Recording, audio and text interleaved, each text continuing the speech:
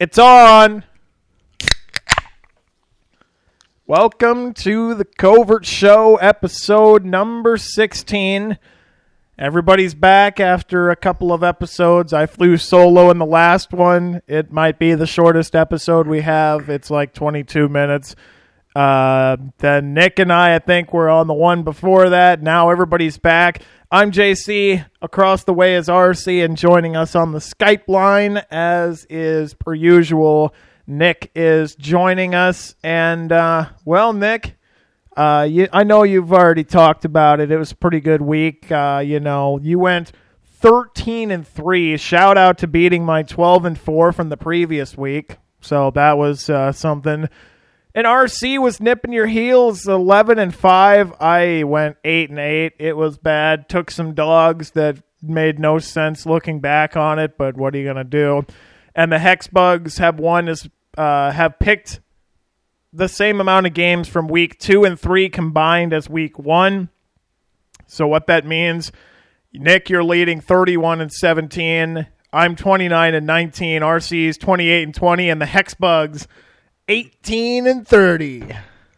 The Hexbugs experiment is starting to fail a little bit. It went well the first week. They were 9-7. They did better than RC, and I was like, all right, this is cool. And since then, 4-12 and 5-11 in back-to-back weeks.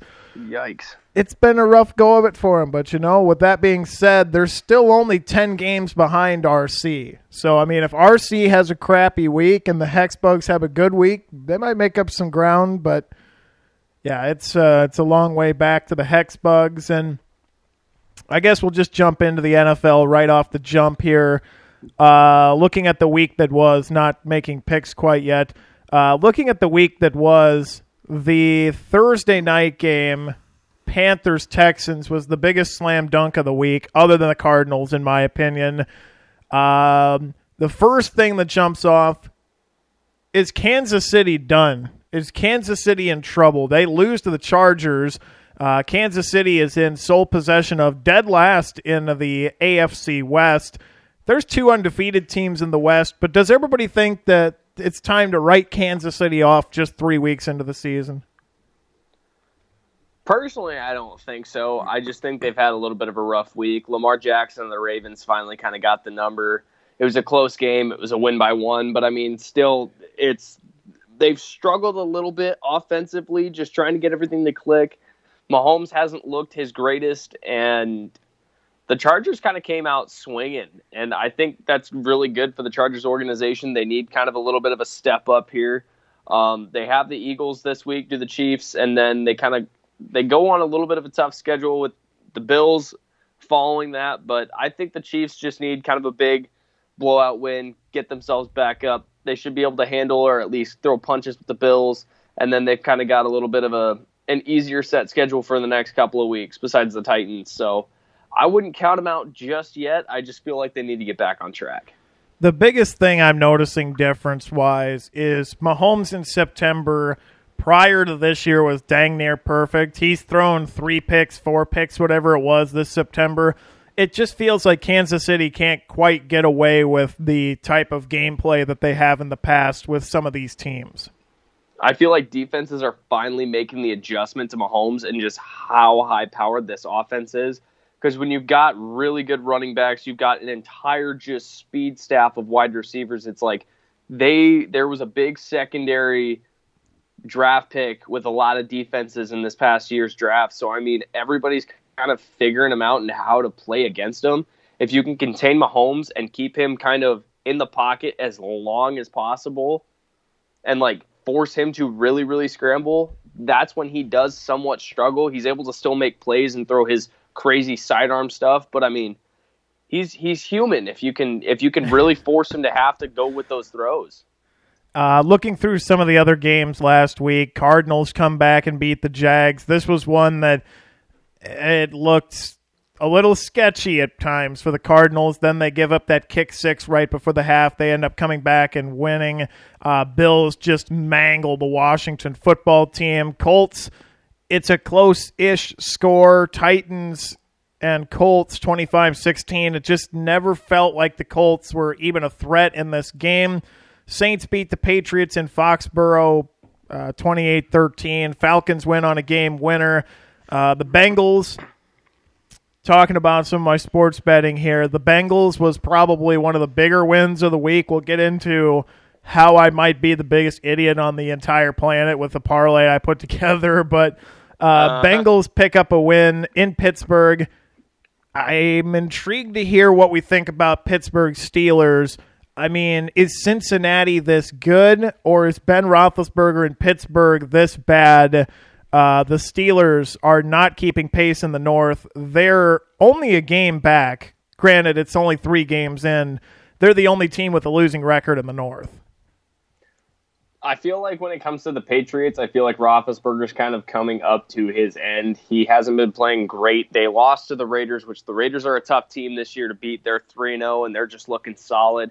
And the Bengals are starting to finally kind of figure out a little bit of an offensive play. Joe Burrow is kind of looking a little bit better. He was 14 of 18 last week with 172 yards, 3 touchdowns by himself.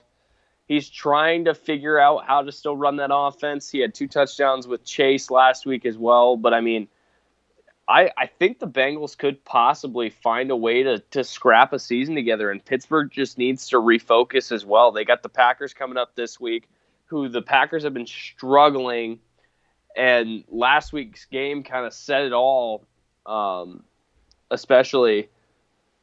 And it was just one of those moments where Rodgers, again, in the final seconds, just is able to come up clutch and get his team into field goal position. But I think the Steelers kind of might be starting to have that fallout, and Roethlisberger might be done. And then looking at some other games, Bears get just destroyed. Justin Fields, I know as a Bears fan, it should make sense for me to just roll this on Justin Fields. But to me, it felt more like the play calling was lackluster. The Bears' defense is good, and this is another year where the Bears' defense is good. It's just the Bears' offense is just not being utilized to its full potential. So that's going to make for a long season. Looking through these other games, Buccaneers fall to the Rams by 10. Vikings shock pretty much everybody. Let's see here. I don't know if anybody took Minnesota. Oh, man. Nick took Minnesota. I took Minnesota. This is the guy that went 13-3. Of course he did. I took him on an off chance, and Kirk Cousins decided to shove it. Freaking Vikings, dude. Managed to win this game. Raiders, I bet them, bet the spread. They did not cover, but they won in overtime. That was a fun game there. The Jets get absolutely annihilated. They might not win a game this year. The Ravens and Lions, speaking of games that you just don't really know what to take away from it other than Justin Tucker is a legend. 66-yard field goal that should have never happened for the Ravens is the game winner. Justin Tucker now has the longest field goal in NFL history. Our local Ravens fan, RC, do you have anything to weigh in on this game as the Ravens escape and get helped by the officials? This is one there's no argument for it. They definitely 125% absolutely botched a delay of game penalty, but still 66 yards to win it is pretty doggone impressive. I actually have a comment on 2 different games. Oh. Okay. So every time I pick the Giants, they somehow manage to lose, and every time I don't pick the Vikings, they seem to win. Like, I picked them the other 2 weeks, and they fell on their heads. The one time I don't pick the Vikings, they managed to win. So that's an interesting one there. Minnesota is a hard team to gauge. I think we should get more into this with the picks coming up. But looking at the Monday night game, Dallas rolls Philadelphia by 20. The Packers, despite what Nick said, this is an impressive win for Green Bay. They almost got out and just absolutely took it to San Francisco. But the 49ers are a good team, so they came back. Rodgers worked some late game magic, 30-28 the final. And before we get into picks and before we look at next week, this betting week, I may have made the worst betting decision of any human being on the entire planet. Jets-Broncos game. Now, I want you to stick with me because I wasn't exactly – I'm not sure what to think of the Broncos coming into last week, right? You know, they're 2-0. I don't know. They haven't really played anybody. The Jets have looked like absolute crap through the first 2 weeks, but it's week 3. This is the breakout week, so I bet the Jets plus 10. I thought, they're going to cover because I had them winning. Okay, so you're looking at that and you're going, all right, this guy's an idiot. But wait, you want to have something really to go off of. I did and broke one of my own rules when it came to sports betting. I bet on my own team. I thought it was time for the Bears to finally look like a football team. They got Justin Fields going in. The Browns, maybe the Browns are going to play a bad game. Parlayed the Jets and the Bears. It was bad. It was just... It was not good. It had no chance. Chicago got throttled, and then even if the Bears had managed to win, the Jets got throttled. So the teams that I picked in that parlay lost a combined 52-6.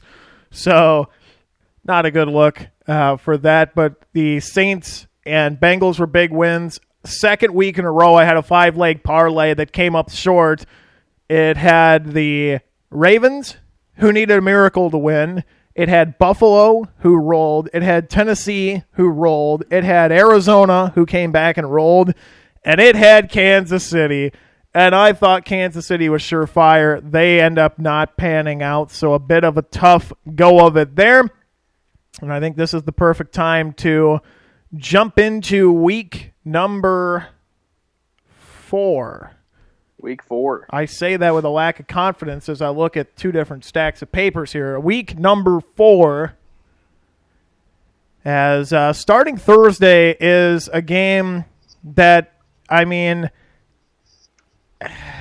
Cincinnati's a 7.5-point favorite as of the time of this recording, which is early Thursday morning.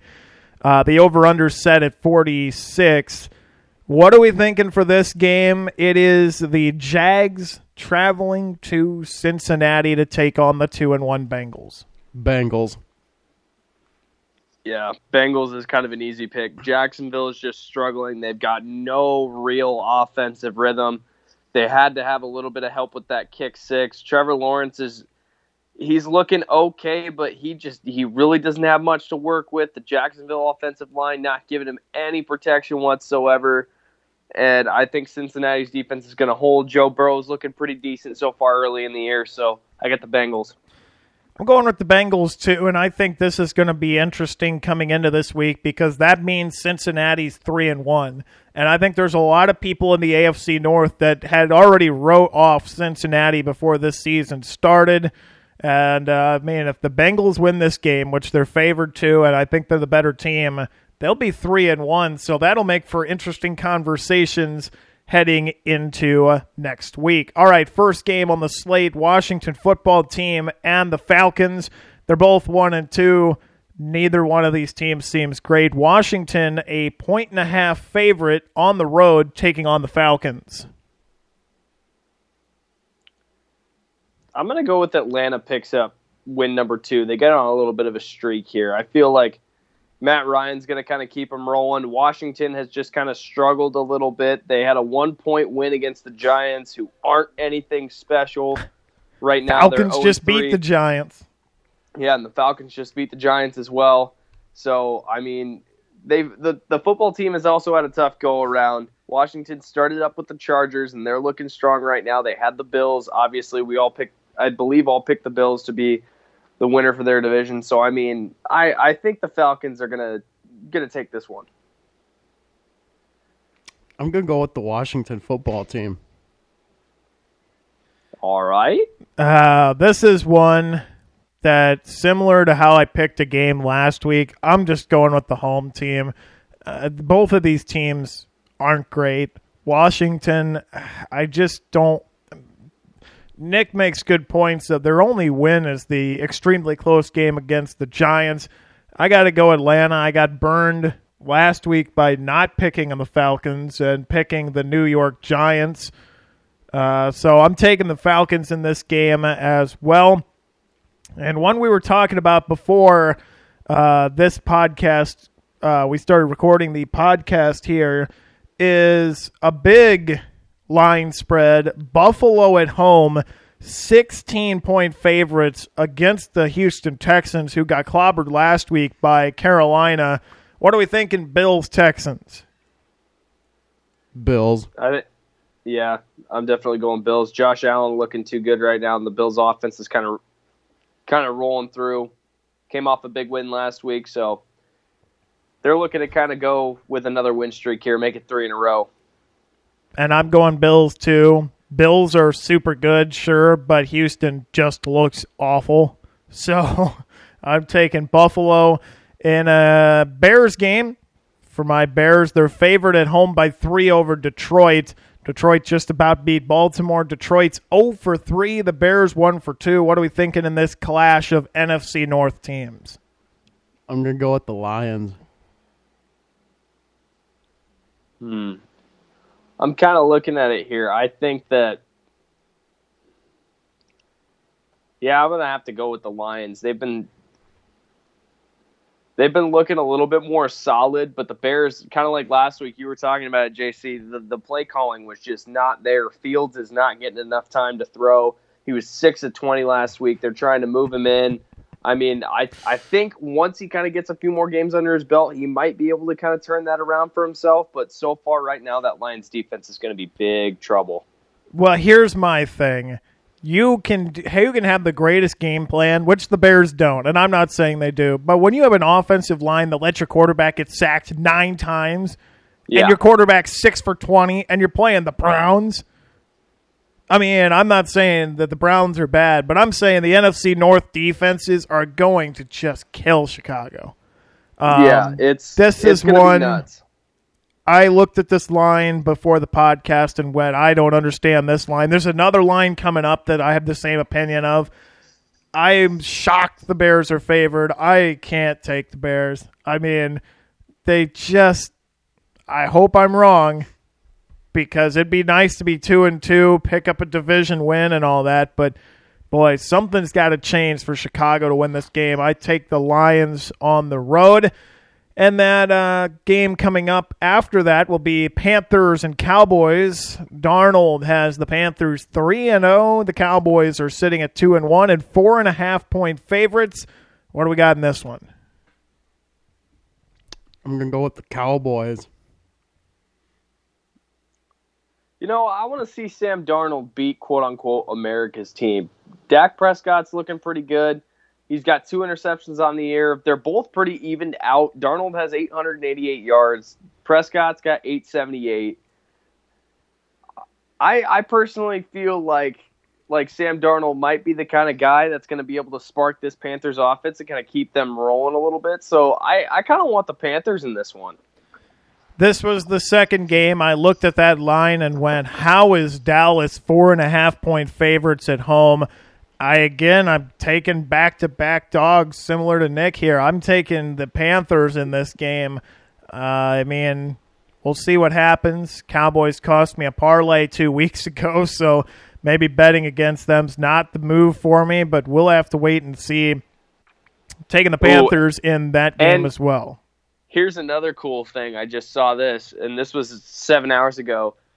Chuba Hubbard, the running back from Oklahoma State, gets his rookie start against the Cowboys because McCaffrey is out. I think that might be just an interesting running perspective because Chuba Hubbard has been back at Oklahoma State. He was very prolific. He was a very good running back. He led the nation in running yards, I believe, over Jonathan Taylor as well from Wisconsin. He's a very shifty runner, but he's got a lot of power behind it. So I think he might be giving that Cowboys defense a little bit of run for their money. So I think that kind of adds to my Panthers pick. Moving across the noon schedule, it's the 0-3 Colts against the 1-2 Dolphins. Dolphins are 2-point favorites. It's at Miami. I'm going to go ahead and jump in on this one. This game, I think, will be a bigger blowout than people think. The Colts just seem like they're not quite getting everything put together. You have Wentz playing out there with 2 sprained ankles at the same time. Somehow that guy still functions as a quarterback with 2 sprained ankles, which is amazing in itself. Dolphins almost came back after leading big against the Raiders, who really, you start to think about the Raiders as one of those top teams in the AFC, which is weird to say. I'm taking the Dolphins at home over the Colts. And I'll follow up and also pick the Dolphins. I think I'll go with the Dolphins as well. They might not have Fuller for the weekend as he might be out with that chest and elbow, but Jalen Waddle, just an absolute stud on the outside edge, and I think he's going to be one that kind of helps against that Colts defense. So I think all three of us got the Dolphins for this week. Looking at another noon game, it's the Browns at Minnesota. Minnesota's coming off a huge wave of momentum as they beat Seattle. Browns are 2-point favorites on the road. And before I make my pick, I will say, and I've said this about Detroit for a long time, I'm biased against every team, I guess other than the Packers for some reason, which you wouldn't think that I will be the least biased as a Bears fan against the Packers. I can't stand Minnesota. Last week was a frustrating game. Maybe the Vikings are back. Maybe they're not. I still can't hop on that bandwagon quite yet. I'm taking Cleveland to win, and I think Cleveland will easily win by, I'm going to say, between 4 and 10 over the Vikings. I think that this will be one of those games that maybe a reality check for the Vikings. Yep, I'm going Browns too. Well, that's not good because that means the Vikings are going to win. I want to play devil's advocate with this game, but I don't know. I know Kirk Cousins in secondary games to follow where he just does really, really good.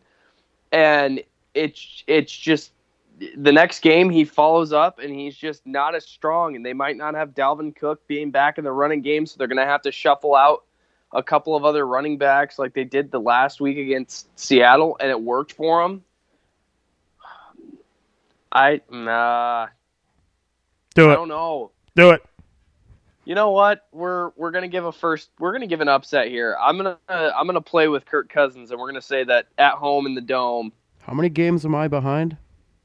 Like 2? You are currently 3 back of Nick, 1 behind me, and 10 ahead of the Hex Bug. There you go. I wanna this see guy's Minnesota counting win. games over here. All right. He's trying to get back into it, but I'm gonna go with Minnesota. I'm gonna say Kirk Cousins is able to jump back. The Browns might struggle a little bit in the Dome. We'll see if the Vikings defense can possibly stand up Baker Mayfield. So right now we've had, of these games so far, 3 picks so far of different. Everybody has Cincinnati, everybody has Buffalo, Detroit, and Miami. The different games: Carolina, Dallas, Minnesota, Cleveland, and Atlanta, Washington so far. I think RC's starting to think about changing some things up over there. It's a noon game. It's the Saints and Giants. Giants have looked sketchy at best. I'm going first, and I'm not picking the Giants this week. I'm picking the Saints. I'm tired of losing and picking the stupid Giants that can never win. There you go. Okay, well, I'm going you're Saints. gonna like this line. Saints are favored by 7.5 points in this game. It's at New Orleans. This is going to be an absolute slaughter. I don't think the Giants make this game even remotely close. I'm taking the Saints, taking them big. They'll cover the spread. These teams might combine for more than 42 points because the Saints are going to beat them that bad. Now watch, the Giants are going to win. I hope not. I hope not, because I'm going to go with Famous Jameis and the Saints. Famous Jameis. I love it. Noon He's game. looking solid. I know. I can't believe we're saying that, but he sure does. He's getting W's all day long. 2-1 so far. It's the Titans and Jets. This one, the Titans are 7-point favorites. I don't understand how this line's this close. I get it's at the Jets, but Jesus, watching them last week, watching highlights of this team, the Titans are so much better. I would taking the Tennessee Titans to win this, and if the Jets win, good for them, but I would be shocked. I'm going to go. I don't think the Jets are going to be able to handle Derrick Henry. I think he's just going to run it down their throat, and Tannehill's going to have a day. So I'm going with the Titans. I'm also going to go with the Titans. So Too many weapons on that offense. That and the Jets are just terrible. That too. I mean, you could name any part of the offense, and yeah, that's probably going to be right. All right, final game on the noon slate. It is Eagles and the Chiefs in Philadelphia. Kansas City is 7-point favorites, and the Eagles got steamrolled by Dallas on Monday Night Football. I'm not sold that Kansas City's done yet, and that I'm going to take Kansas City in this game. I'm not. It's at the Eagles, but not sold Kansas City's done quite yet. I'm also going to pick the Chiefs in this matchup. Yeah, I think we're going to have a comeback week with the Chiefs. It's going to be big. Mahomes is going to try to get himself back on track. I don't think Jalen Hurts is going to be able to keep up with that KC defense. I don't think the Eagles have enough weapons on defense in that secondary to really hold down that receiving core. And Travis Kelce in the middle as a tight end. So I think Kansas City's going to steamroll. So our last three picks have been the same. 3:05 game. I'm jumping into this one. I am pumped. I am ready to take a dog, and I'm ready to lock in a pick for the week. My lock of the week, it's the Cardinals at the Rams. Cardinals are 3-0. Rams are 3-0. Kyler Murray looks good. Matthew Stafford looks good. Rams are off a big win. Cardinals just came back, and the Rams were 4.5-point favorites at home. I'm taking the Cardinals on the road to pick up a big NFC West win because the way that division's shaping up, they are going to need every win to come through at the end of the year as NFC West champs. I'm going to go with the Rams on this one. Yeah, I might be with RC on that one. I think the Rams are just kind of looking real solid right now, and they came off a big win against Tampa Bay, and that's a really tough team to beat with Tom Brady. So if they can hold Tom Brady down and only let that offense score 24, it's going to be an interesting way to see how Kyler Murray and the Cardinals come at this with an offense. So I'm going to go with the Rams, holding at home. So follow that up. It is the other NFC West battle, 49ers and the Seahawks. Again, going with the dog here in this one. San Francisco, 2.5-point favorites. It's at San Fran. Seattle, after last week's loss, I feel like is going to come back with a bounce back. And if they don't come back for the bounce back, they're going to be in dire straits in that division because there's going to be at least three teams actually that are going to be 3-1 or better in the West. I'm taking Seattle again, a bit of an upset on the road against San Francisco. I'm going to go with the 49ers on this one. Yeah, I might have to join RC on that one. Garoppolo still looked solid even though the offense was a little bit shaky. They were able to really come back in that fourth quarter and just try to scrap it away. And they weren't really full dogs in that game. Even Green Bay jumping out with 10 points. I mean, in the first quarter, they were holding with them, and it was just the defense kind of gave up a little bit in the end. But I think if San Fran can jump out to a big lead, Seattle's been struggling a little bit. They just lost to the Vikings. That's kind of just a weird loss for them. So I'm going to have to go with San Fran. Looking at the 3:25 games now, it's Ravens at Broncos. Depending where you look at this, Broncos are either a 1-point favorite because they are at home or it's a toss-up game. This is a tough one. Teddy Bridgewater's done some good things for Denver. The Ravens have had moments where you think maybe they're back. They're just so injury-ravaged. This is one that I think is going to be a toss-up between everybody here. I think it's at Mile High. Denver with Teddy Bridgewater is going to be a tough battle, but this Ravens team has already beaten Kansas City. Granted, it was in Baltimore. They somehow managed to win last week against Detroit despite the fact that they should have lost. I just think they're going to keep it rolling just because of the way they've been playing down the stretch here in the opening part of the season. Take Baltimore for a road win over Denver. Wow, you guys are thinking hard on this pick. I'm going to obviously go with the Ravens. I saw that 2 Ravens players came back from injury. You gained 2, and I think another 6 went on the IR for COVID or something. I didn't see that, but I saw that 2 returned back, and I was trying to find out who returned. So, all right, it's down to Nick. Ravens, Broncos. Did I vote? Yeah, you just said you picked the Ravens. There you go. To me, this game, the only thing that I would pick against Denver is just the fact that the Ravens defense is going to be one of the tougher defenses that Denver has faced, and actually the toughest they've faced in the last 3 games. They've played a couple of pushovers so far, and they've been decently easy wins. The Broncos are only averaging about 20-plus, just about 20-plus points a game. So, I mean, they've gotten 27 against the Giants, 23 against the Jags, and then 26. The fourth quarter for the Broncos just not a good half of foot, or the second half in general, just not good half of football. They jump out early.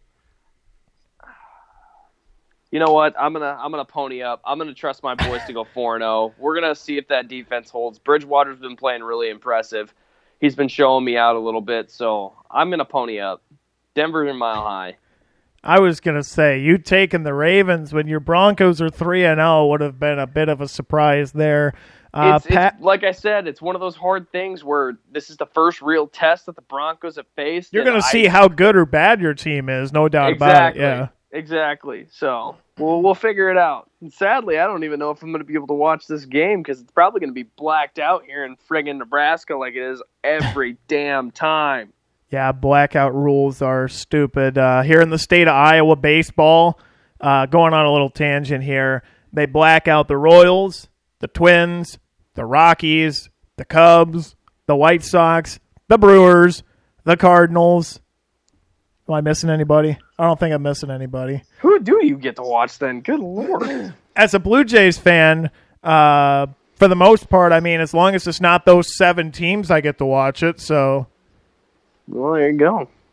But yeah, that's a blackout here in this part of no man's land, USA, between like Iowa and I think Nebraska's probably about the same, except you probably get to watch like Chicago and Milwaukee for baseball. Actually, we don't get to watch.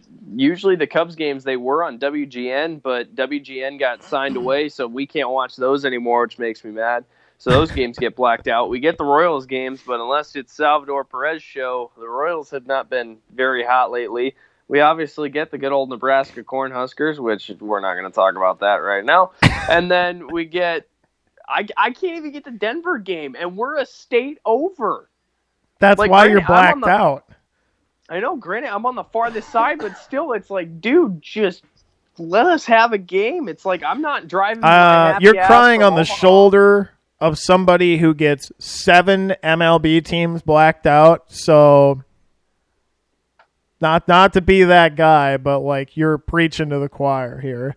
It sucks, man. I'm not driving my happy ass 9 hours on a Sunday when I got work on Monday morning, when I got to drive back. If I'm gonna enjoy the game a little bit, like nah. Yeah, I want to sit down and right watch there it. With you. I want to sit down and watch it here in my comfy office chair and just enjoy life. Moving to the final 325 game, it's the Packers hosting the Steelers, and everybody's trying to figure out what the hell has happened to Ben Roethlisberger.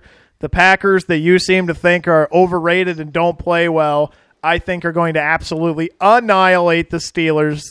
Green Bay 6.5-point favorites. I'm taking the Packers. They looked good on Sunday. They looked good mangling the Detroit Lions on Monday Night Football a couple weeks back. Rolling with the Packers. Oh, yeah, I'm going to do that too. Go, Pack, go. The funny thing about this was I was watching the game with my girlfriend on Sunday night, and San Francisco took the lead, or like tied it up. Took the lead with 37 seconds to go. Lead, and she goes, we're just going to shut it off. I literally looked at her, and I don't care if she gets mad at me for this. I literally looked at her and said, you are going to turn off the TV with the greatest, or the second greatest 30-second quarterback in NFL history. And she just Are you talking all time or quarterbacks playing right now? Well, especially out of the quarterbacks playing right now. Like, he is one of the best when it comes to just, I'm going to heave the ball downfield and find some miracle to make it happen. And sure enough, first play of the drive, he throws it down the field. They get stuck at the 50-yard line. And I'm just sitting there staring at my girlfriend. I'm like, it's going to happen. the kick comes on and she just is sitting there watching it with behind her hands, and all of a sudden he made the field goal, and I was like, I told you so. So is this you picking the Pittsburgh Steelers to win? Oh, no, this is me picking the Packers. I just wanted to go on the tangent because it was just it. I find that so funny that a Packers fan does not trust Aaron Rodgers in 30 seconds. This is also the same fan base that was like on the off season, like, all right, he wants to leave. See ya, good riddance. Again, yeah, and he's like we've talked about on this show before, it is hard for me to be remotely sympathetic to an organization that's had Brett Favre, who kicked ass for years and years and years and years, to go right into Aaron Rodgers, who's just picked up where they left off. I'm a Bears fan that hasn't seen a quarterback in my entire life that's really been any sort of good at all. So that was that's a whole nother tirade anyway. So is the rumor true that your boy Nick Foles is coming in next week? Yeah, I guess I forgot to mention that in the brushing over of the Detroit game. So Justin Fields has played one game, and Matt Nagy, being Matt Nagy, has gone at this point. All three quarterbacks are possible to play for Sunday. We haven't really decided yet. And, this makes the internet go, let's bring in Nick Foles, because that worked so well last year. Nick Foles, he had a great run in the playoffs, don't get me wrong, but since joining Chicago, he has not done jack shit that should get him in ahead of Justin Fields. This is a guy you moved up in the draft to get. Why are we not playing the guy we moved up in the draft to get? If Dalton's still hurt, why are we bringing in a third stringer off the bench instead of using the guy we drafted? The internet wants it to happen. The Bears might not win a game the rest of the year with their offensive scheme the way it is now, so we'll see what happens. I mean, if they put in Nick Foles, our chance of winning went from 50 to 0. I think Justin Fields is better. So anyway, moving to the Sunday night game, I completely forgot about that internet rumor. I hope they don't. Let's go, Bucks. Let's go. I'm going with the Bucks. The Bucks in Foxborough for Tom Brady's triumphant return. Belichick and Mac Jones. The Buccaneers and Brady. Bucks are 7-point favorites. What are you thinking, Nick? Bucks bounce back. New England is just not what it used to be. The offense isn't really there, and Mac Jones is trying his absolute best, but he's just not able to kind of get so far where I think Belichick wants him to be. You give him a couple of years, yes, Mac Jones, I think, is your guy. He's only thrown 3 interceptions in 3 games, so I mean, he's looking decent, but he just needs a little bit of protection, and then the defense, obviously, for the Patriots needs a lot of work from where it used to be, so the Buccaneers might steamroll New England on Tom Brady's welcome home party. I was going to say this is a 7-point spread, and I would have no problem betting that the Buccaneers cover this as Tampa Bay rolls into Foxborough.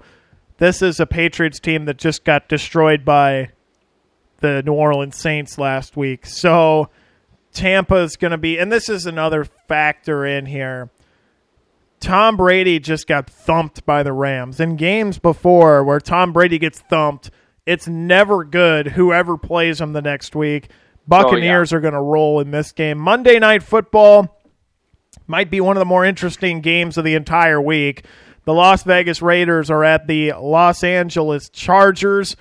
Chargers are 3-point favorites in this AFC West matchup. And once again, like I've done with a couple of these, I'm going with the dog on the road. I learned nothing from last week, apparently, with going 8-8.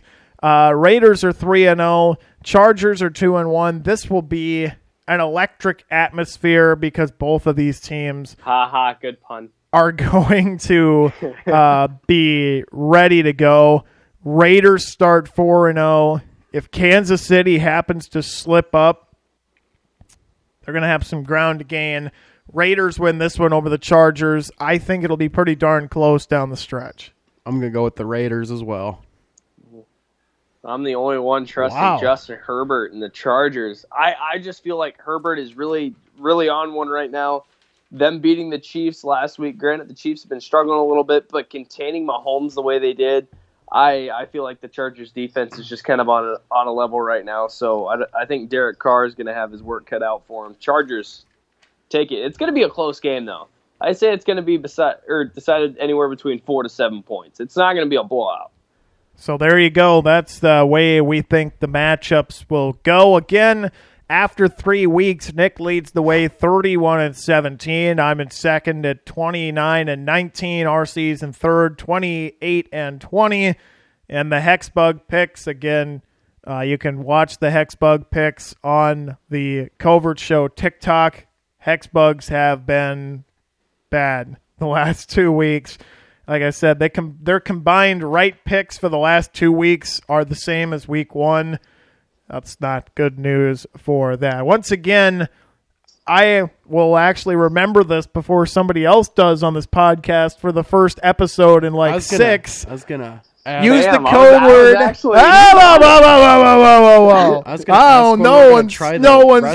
No one's going to. I don't know where you're going. No one's going to steal the man's tried thunder. Let him have it. Tried the rest of what? Don't we still have 2 cans of it? Oh, well, okay. But we're not talking about that right now. Use the code word Covert20 for 15% off Raise Energy. If you want to get the background of what just happened there, the last 3 episodes that everybody's been together, we get to 3 minutes before we're done, and somebody has to remind me about this. This time I was on top of it. RC almost beat me to the punch today, but he did not, as that is the code word Covert20, 15% off Raise Energy. All right, we're going to slide into a little bit out of sports. We'll talk MLB, some NCAA football coming up, but I want to hear RC's perspective on this one. Machine Gun Kelly decides to go after Slipknot. The internet has been just a joy to watch for this whole thing. For those of you that forgot, or in my case, learned this during this whole thing, apparently Machine Gun Kelly also tried to go after Eminem. It didn't go well. He's trying to go after Slipknot.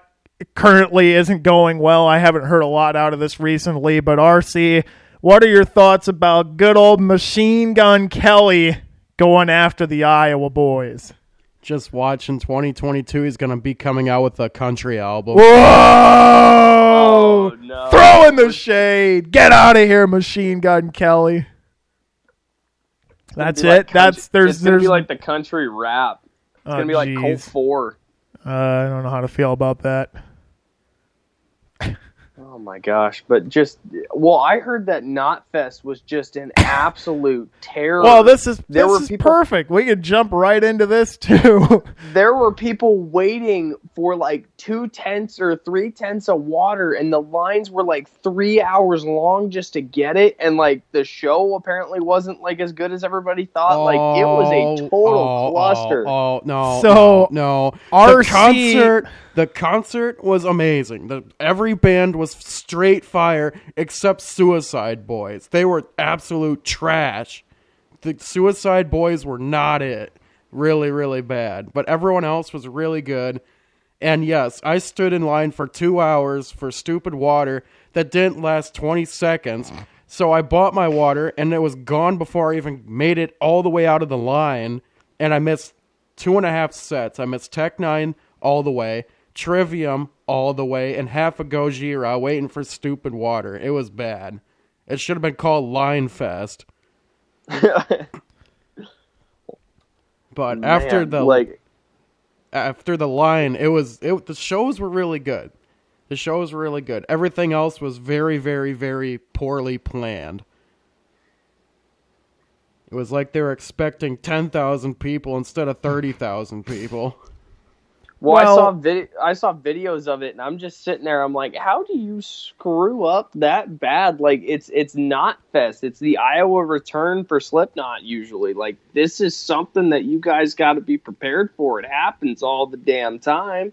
See, the thing I was wondering though is when I didn't go, but just looking at the festival grounds, it felt like they were trying to put way too much in way too little of an area. Yep, we're looking at you, Mammoth. You're the guys that set this up, and you did a very piss poor job of it. I mean, I feel like if you like double your land or maybe even triple your land, you don't have this problem. Because I was just thinking about how it was set up for incarceration, where you have this would still be 2 stages, but for Inc. you had the 3 stages, and there was food all across this thing.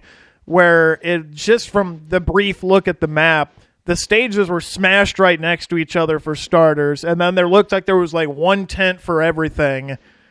It just felt like there was too much going on for as little of land as there seemed to be for this festival. And there's rumors that the guy that lost his key 3 cars down from us is still sitting there looking for his key. That's the rumor.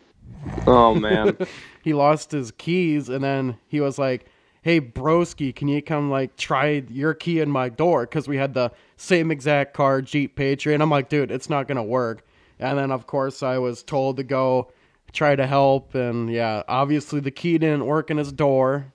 And then the guy was like, so, yeah, my phone's dead. I don't know where my key is. And I'm, like, 10 hours away from home. And I'm like, I don't know what to do for you, buddy. That's a you So problem, was he by himself though? You should have gave him your Yes. phone. He went 10 hours by himself, lost his phone, lost his keys. His phone was dead. That's tough. Oh, woof, dude. And A then real his kick keys in the were gone. knockers. Gee. And then, yeah, I was like, I don't know what to do. I'm for sorry, you, but buddy. if I drove 10 hours and it was as much of a shit show as it sounded, I'm not even sure I would have stayed for the whole thing.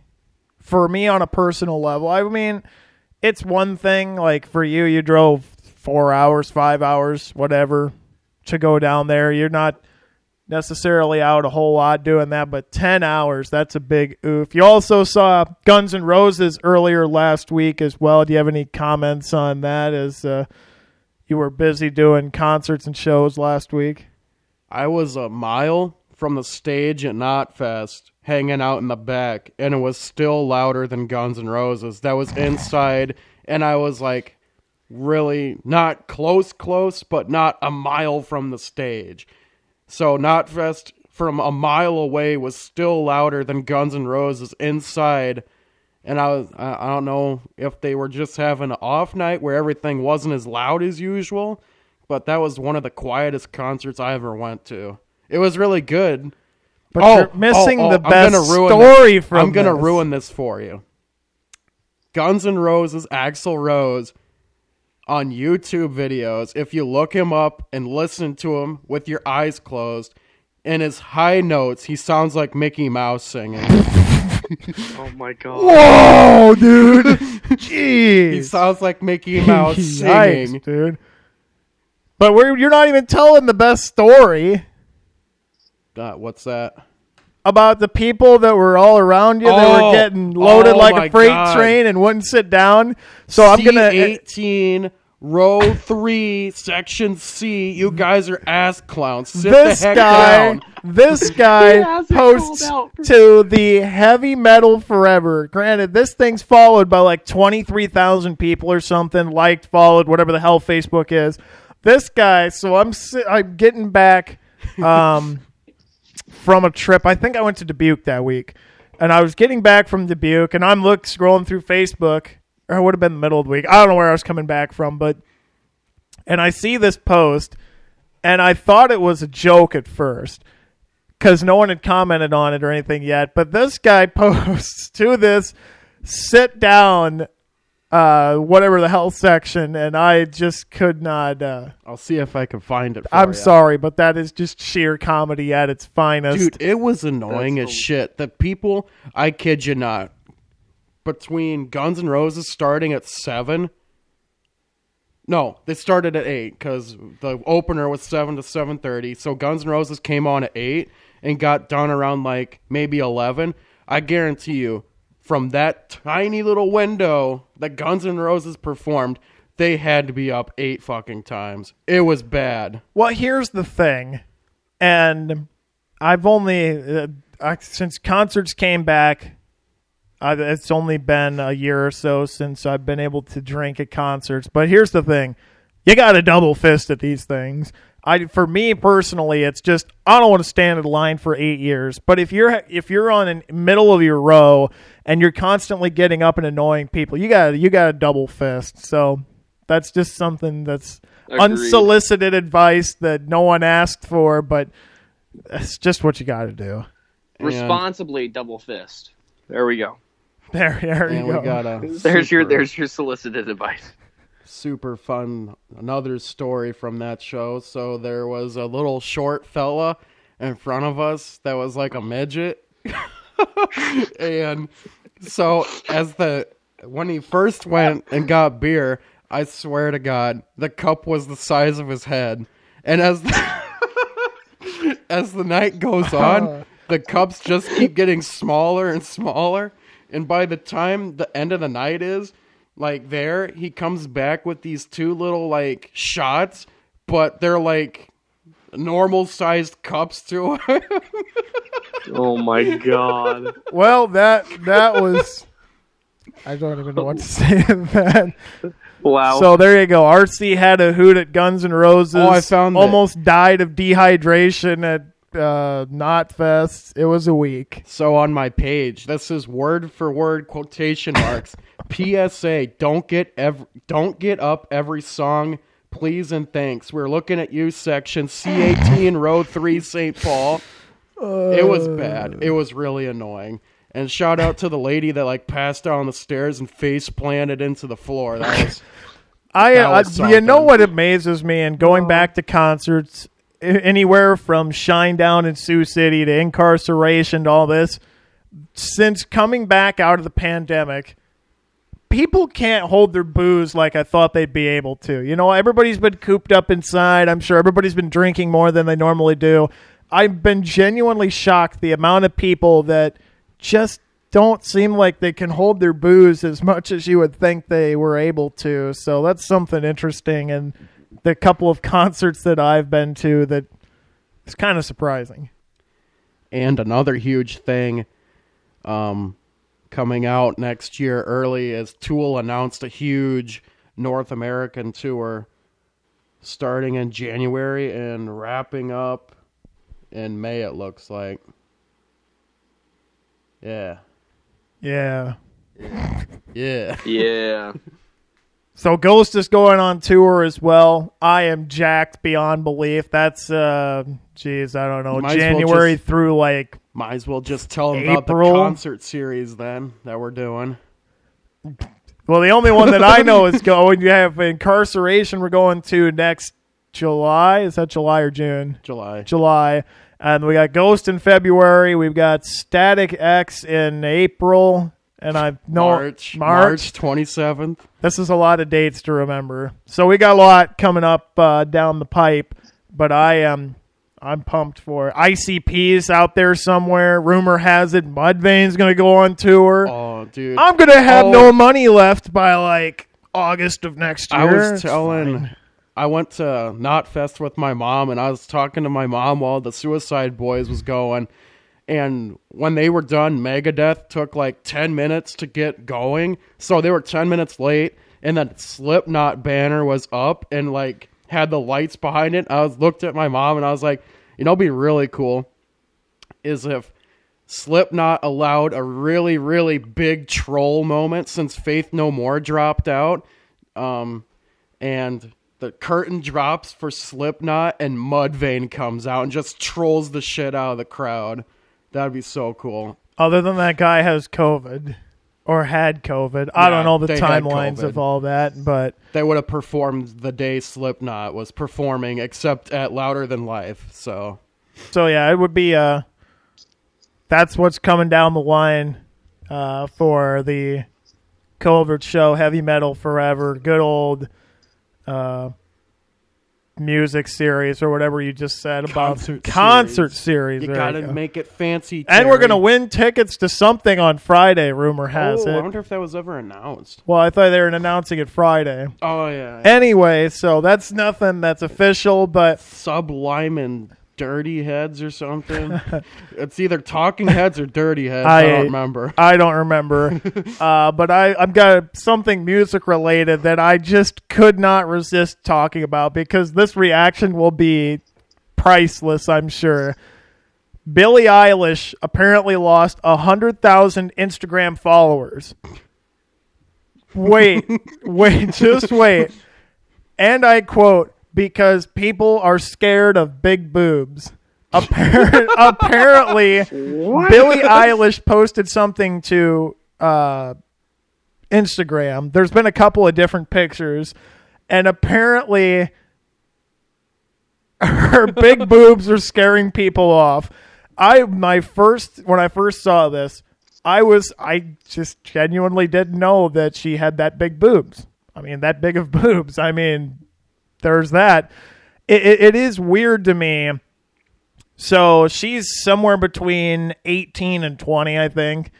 So a lot of her following is younger than 18. So I could see how there would be certain people in that demographic that would see those type of pictures and be like, yep, I'm out. I'm out on your Instagram. But on the same token, it is curious that 100,000 people were so down on this that they just decided to get out. But like I said, couldn't resist talking about it. I just thought the reaction would be interesting. RC's first reaction was to pick up his phone. So I think we all know where he's going. I don't have Instagram. I've just seen it through different stories, and for a young person like that to be confident in what their body is, I mean, there's something to be said about that. There's 100,000 people apparently that don't believe that's the type of thing you should do, but to each their own. And before we go any further, I'm going to shout out Android. Dude, your new update sucks ass. I want to go back. We just went from Billie Eilish's big boobs to Android sucks. Dude, this new update is it's bad. Your texting is awesome though. So I guess there's new fonts or whatever in texting apparently that you can get. I don't know this because I apparently don't give enough of a shit to know this, but his messaging when you text him looks like a psychopath. So in the movies where every other letter's capitalized in a different font, that's what this guy's. It's taken from a magazine. Yeah, this is exactly what his texting looks like. It is the hilarious. Weirdest thing. There's some. I think it's for whatever reason, some of it goes through normal, but there's some that just randomly decides that it's going to be 8 different fonts. So I thought he did it on purpose. Apparently he didn't. I thought it was funny. Apparently he doesn't think it's funny, but it's not funny. I hate it. It's pretty funny. So after almost a year since getting my phone and skipping every single update, I decided to update it, and this is why I skip updates. The updates and are this trash. is why your phone works like shit when you're 8 updates behind. Dude, the updates sucked, so I'm happy with what I have, and then I just skip the updates, and it's fine. I mean, fair enough. So, Nick, when you see an update on your phone, do you update it? Do you wait a little bit, or are you the type that's yeah, I'm going to update when you make my phone blow up in my hand? Well, here's the thing, though. With a lot of the Apple updates, any iOS update... Oh, Jesus, you're Apple. Apple. I regret I regret asking this question to Mr. Moneybags over there. Right, you can probably have 4 phones. You don't need to worry about updates. You update one and buy a new one. You don't even need to update it. You just take a hammer to the old phone and then buy a new one. Jesus, Terry, stop spitting fire. You're going to make him Apple Man cry, dude. He's got 13. He's probably got an Apple 14. They haven't even released Apple 14 yet. They're on 13. This guy's probably got a $1,600 phone that's made of pure gold. Damn it, Terry, stop it. You're making Apple Man cry. I got an iPhone 8. He's going to jab his tears with $100 bills, dude. I got 2 5s sitting on my desk. That'll work. Oh, flexing the big money. I got a $10 bill and a 20 floating around. I've got no money floating around, boys. All right. But no, on the real note, though, Apple updates, like the iOS updates, honestly make phones run so much slower because that's the goal that Apple has, is to try to say, So oh you yeah, by buy the way, new big spender over phones. there, you can pay $15 for a phone. I just dropped $1,300 on a camera after graduation for college. It's like, I'd rather have that. And now it's like, $1,500 personally, phone. you can film like full movies on your phone. What is this? Well, when You the have phone grandparents- costs $1,600, you better be Yeah, able to do more than what I can do on my phone. So Well, you got grandparents who barely know how to use the damn thing, or like even parents that don't know how to use the damn thing. It's like, why do they need a $1,500 camera and a $1,500 because phone? people buy it. That is the whole scheme here. Apple puts enough bullshit in their phones to make it like Samsung's doing the same thing. Samsung's I can buy. got a camera. Let me just stop you there, pal. I bought a phone. This is why I have lived with Motorola phones, because I can buy a brand new phone right now for $240. And there for a while, I was breaking phones because I'm a dumbass, apparently. But that's not the point. There's Apple phones refurbished from like 6 series ago that cost more than my brand new Motorola does. Can we just acknowledge the fact that anybody who works at the Apple store still continues to call themselves geniuses? Yeah, they're stealing your money. They are geniuses. You spend $1,300 on a goddamn phone when I spent $240 on it. I'm just talking about the people that think they're geniuses because they can fix an iPhone. Can you fix an iPhone? I mean, dude, I can barely open the damn thing. I don't need to fix it. So what are you criticizing them for? Then if you're how are they not geniuses if you can't even open it? Because it's always the running joke that if you work at the Apple store and you get titled a genius, you just get flack for it, because every other genius in the world is just like, no, you're not a genius. You just do technology. Solve string theory. That's all I gotta say. listen here, Bo Jackson. Anyone that uses Apple is a loser. Sad. Get out of here, Apple users. You're trash. So how do you feel about Apple geniuses, though? That's the real Losers. Even more losers than the people that use the products. Stupid, sad people. We went so off. I'm just saying that you think that if Android's raising their prices, it's like still a third. Still a third of what Apple's doing. What about them I'm just Chromebooks, still saying huh? that the updates are all Well, the same. Chromebooks are like $110 Dude, now. Chromebooks are trash. If you want a laptop for personal use, I mean, Chromebooks are like down to like $90. Remember the Chromebooks that were like super blocky and had the Oh. big red button in the middle? I think the problem with the Chromebooks during high school was it had all that shit on there that the high school was using to like make sure that you were doing what you were supposed to. Like if you would peel all the garbage off your computer and all the bullshit off your computer you didn't need, it would probably function fine.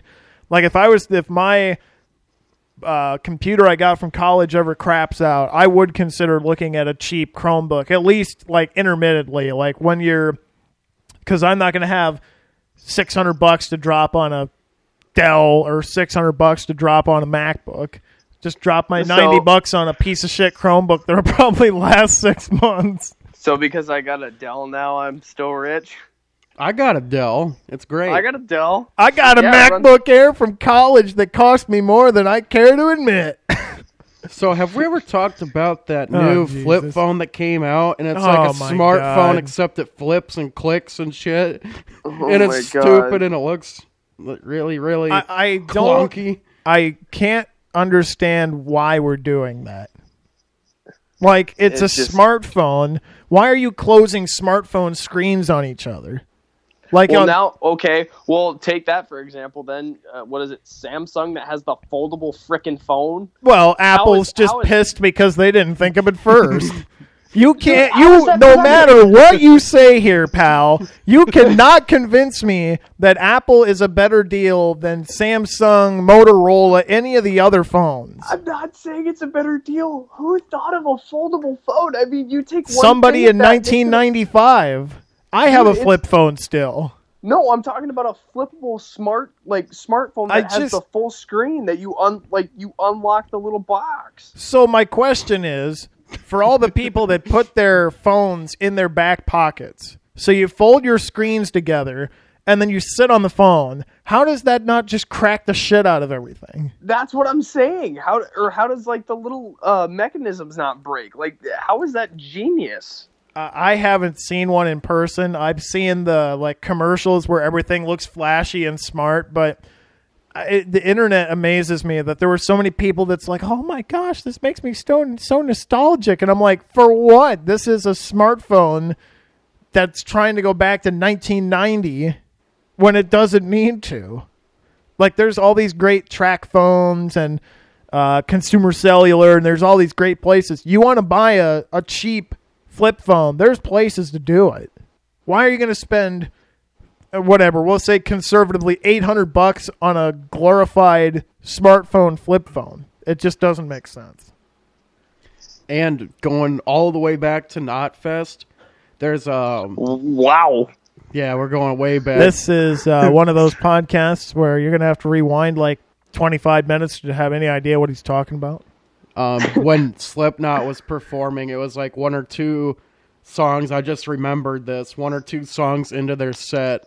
And to also touch back, way back on the Corey Taylor, Slipknot, and MGK feud going on, the crowd way up front just starts saying F MGK and starts chanting that for like a minute. Good. And Corey Taylor's just standing up there just listening and directing them as they're going, and it was pretty cool to experience.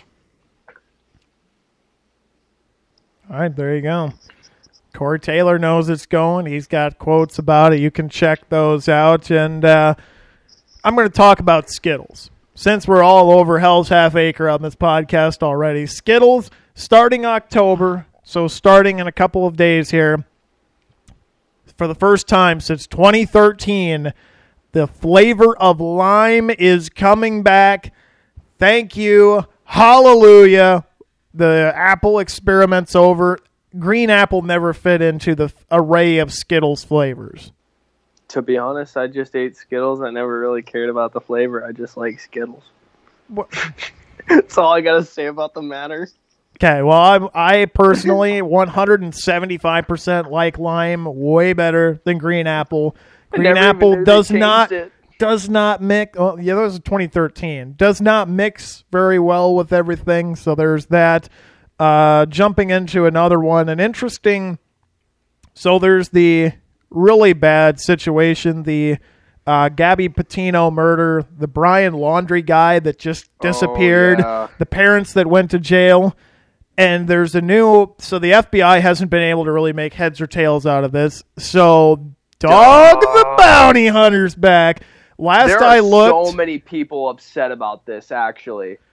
Before we get into that side of it, this guy has seemingly done somehow a better job of tracking this guy down. Earlier this morning, I guess it had been yesterday morning, he went to a camp, found that this guy had probably been there based on that the parents and this Brian guy went there. And last I see, and Dog the Bounty Hunter thinks he's going to have this guy found in like the upcoming days. I guess I hadn't heard anybody that's like upset about it, but it's interesting to see him come out, and it'll be intriguing to see if he indeed does find Brian before the FBI does. Well, and like the fact of the matter that he came out, he actually had a daughter that was the same age as Gabby disappear and get murdered. So him taking on this case, like, that's a big personal note for him. So he is rolling through this, and because he is a technically hired bounty hunter, he can get away with a little bit more than what police normally can. So he is rolling through this case, and I mean, if he can find him in the next coming days, like, that'd be fantastic. But I'd say a week. He's on the trail. He's hunting. I mean, he jumped on sometime earlier this week, and it was all over the news, all over this, that, and the other thing. And it is just, I guess for me personally, it would just be interesting to see the backstory or the thought process and how this guy goes about doing things. I'm sure there's a lot of shady stuff that probably shouldn't be happening that he can do that the FBI definitely can't or shouldn't. But, it might be one of those things where it's just, this Brian guy's a scumbag. And that's probably the nicest thing he's been called by anybody in this whole entire thing. The parents, like I said, have been taken in for questioning. I don't know if they ended up getting arrested or not. But Doug the Bounty Hunter might get this one done in the coming days. And with that, if you don't have anything to add, RC. That dope-ass new-looking ghost background is where it's at. They updated their cover photo an hour ago. Dude, that's where it's at. So they had a live stream going today that had been going for 12 hours that they were going to make some announcement on, and I don't know if they ever made the announcement or whatever they were going to announce, but there were like 400 people on this live stream, and everybody's like, this thing's been going for 12 hours, so I don't know what the deal with that was. They came out with a new song, I'm pretty sure. There you go. New song for Ghost. For that. We'll take a quick look at MLB here before we get into NCAA and wrap this podcast up. And so with that, some MLB playoffs to talk about. Cardinals ended a 17-game winning streak tonight. Cardinals are in the playoffs. Everything is pretty much set on the NL side of things. Outside of, I think, the Braves haven't officially clinched the division yet. But they're 4 games ahead with about 6 to go. So it's only a matter of time. The Giants, Brewers, Cardinals, and Dodgers have all clinched.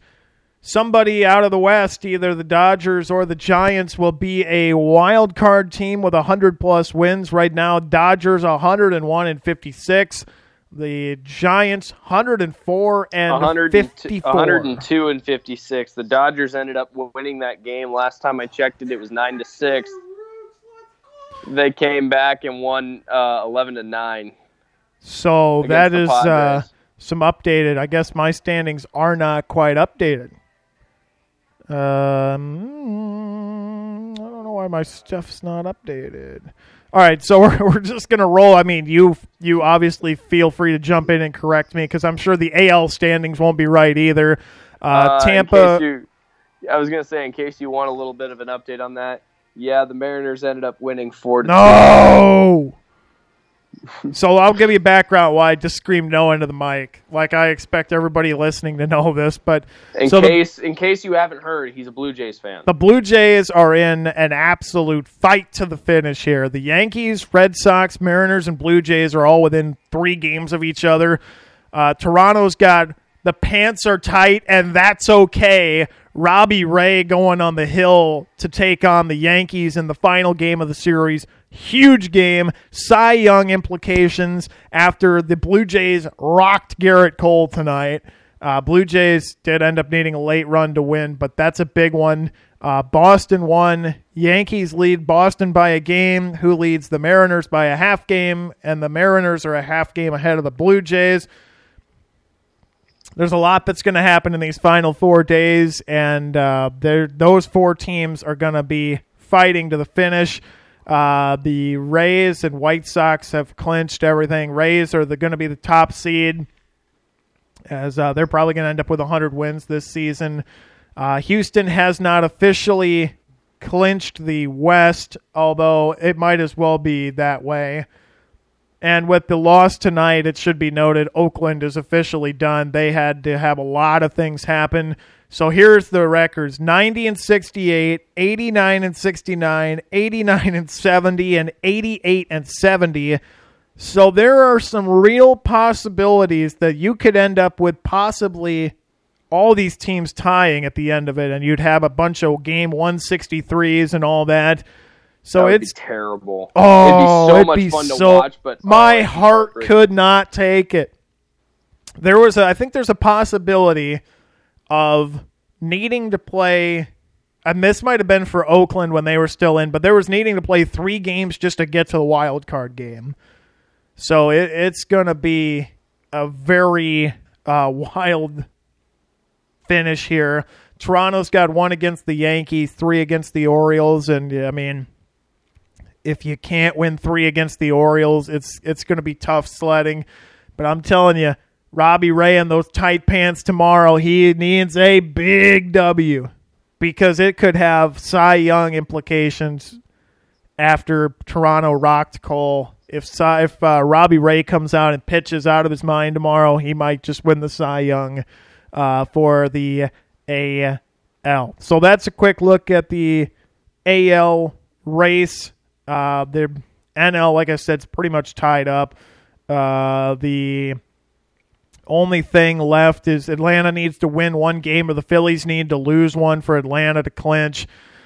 And then that NL West race is going to come down to the final weekend, as that's only 2 games that separate those 2 teams. So that will be something that you really want to keep an eye on as that winds down. So last segment, it will be NCAA football. We're talking about that. Hawkeyes looked a little shaky last week at times. They were 23-point favorites against Colorado State.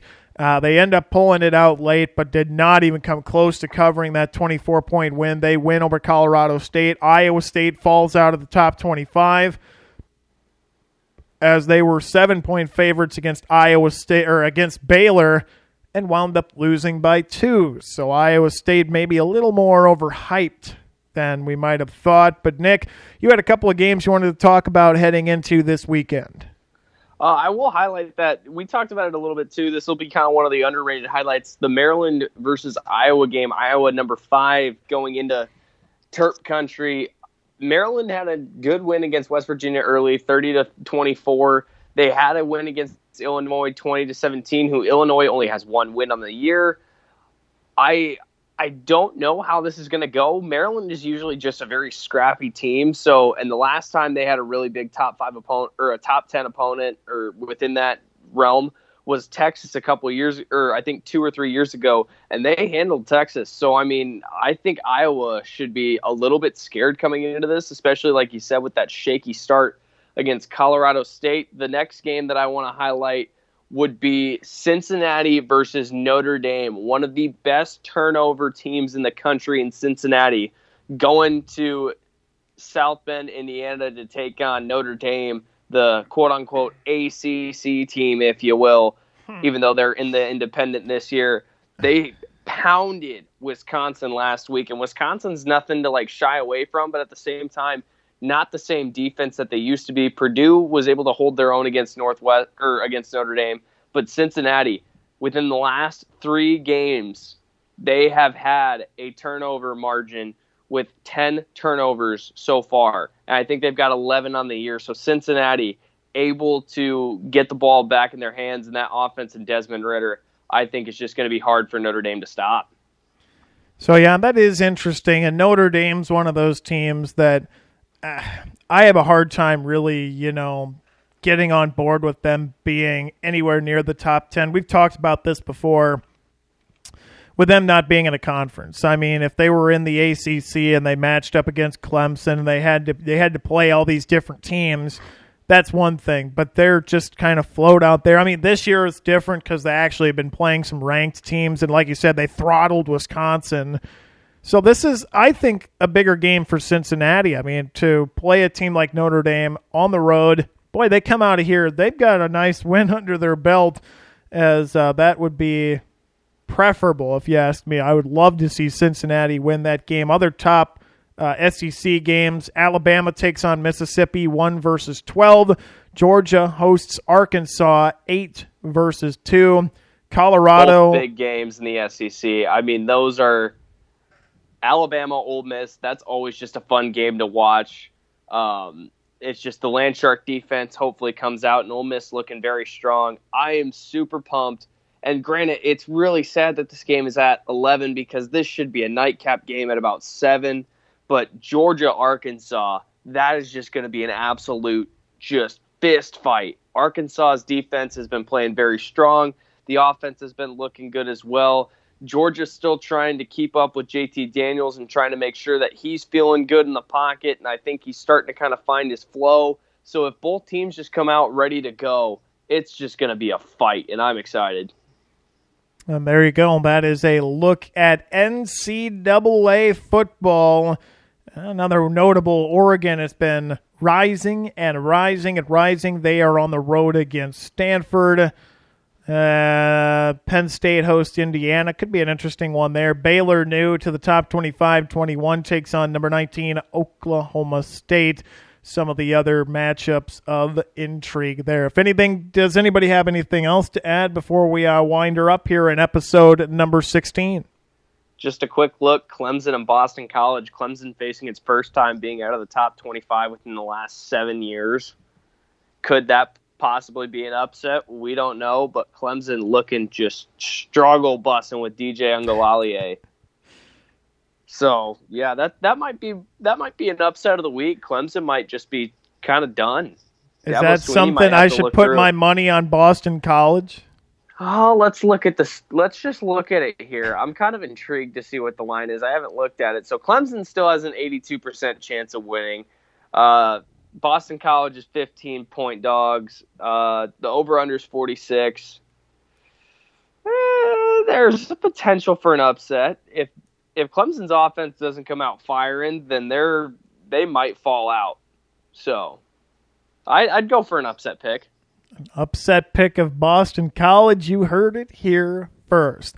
All right, RC, you got anything to add over there? And you've been busy doing something. I don't know what it is. I'm going to be honest. You were on your phone. Maybe that was back to the Billie Eilish big boobs thing.